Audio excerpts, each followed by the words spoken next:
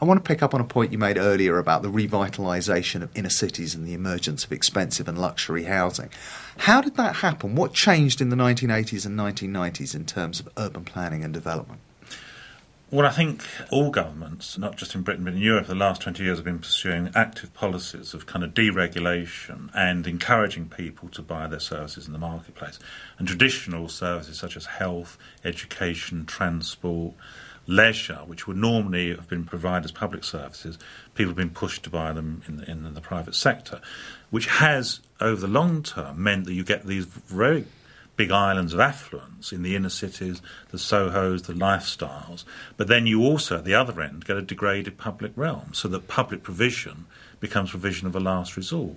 And there are lots of parts of cities all over Britain where the parks are run down, the schools are not looking very good, the roads are broken, they're served by inadequate public transport that itself is very old.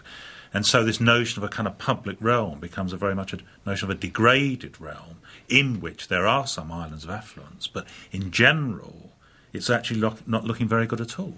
I'd add to that another thing which has been going on at a national level throughout the period, and that is an increase in inequality within the country as a whole.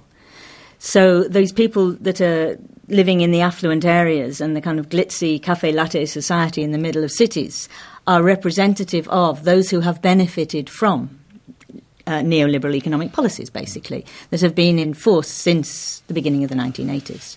So what we see in cities is a reflection, this part of it, is a reflection of national economic strategy, both the degradation of the public sector and an economic policy which results in greater inequality are both reflected in the shape of the city. So if we're going to think about what we should be doing about cities now, one of the main things we must do is think about policies which aren't particularly even directed at cities. National economic policy, policy towards the public sector, policy towards the welfare state. Those things which aren't even particularly about cities would make a huge difference. Though, of course, there are things that we should be doing within cities themselves. And what would those be, Ken?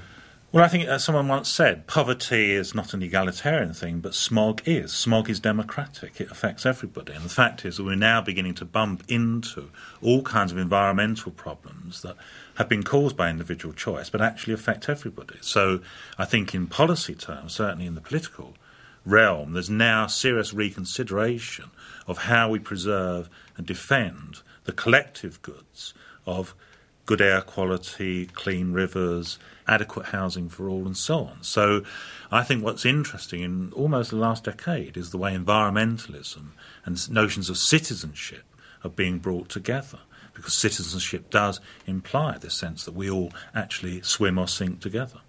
One last question. What will the role of planning be in that if we're not to make the kinds of mistakes that you outlined of the era after the war, when planning was too top-down, too unreflexive? It has to be linked to new forms of governance, whether they're citizens' juries, whether new kinds of participatory democracy. But we cannot plan the future and how we want to live without the connection being made between democracy and decision-making. I think one of the things we have to remember in all that is that cities will never be planned like the ideal city, will never reach a kind of final state of harmony, precisely because they are such varied places, precisely because they are just endlessly dynamic. There will always be conflictual issues in cities. There will always be things people are arguing about, genuine conflicts of interest. And that, with the huge variety of people living in them, means to me that cities are probably the greatest challenges to democracy that we could possibly face. I think we're going to have to leave it there. Doreen Massey, Ken Walpole, thank you very much. From the Open University. For more information, go to www.open.ac.uk/use.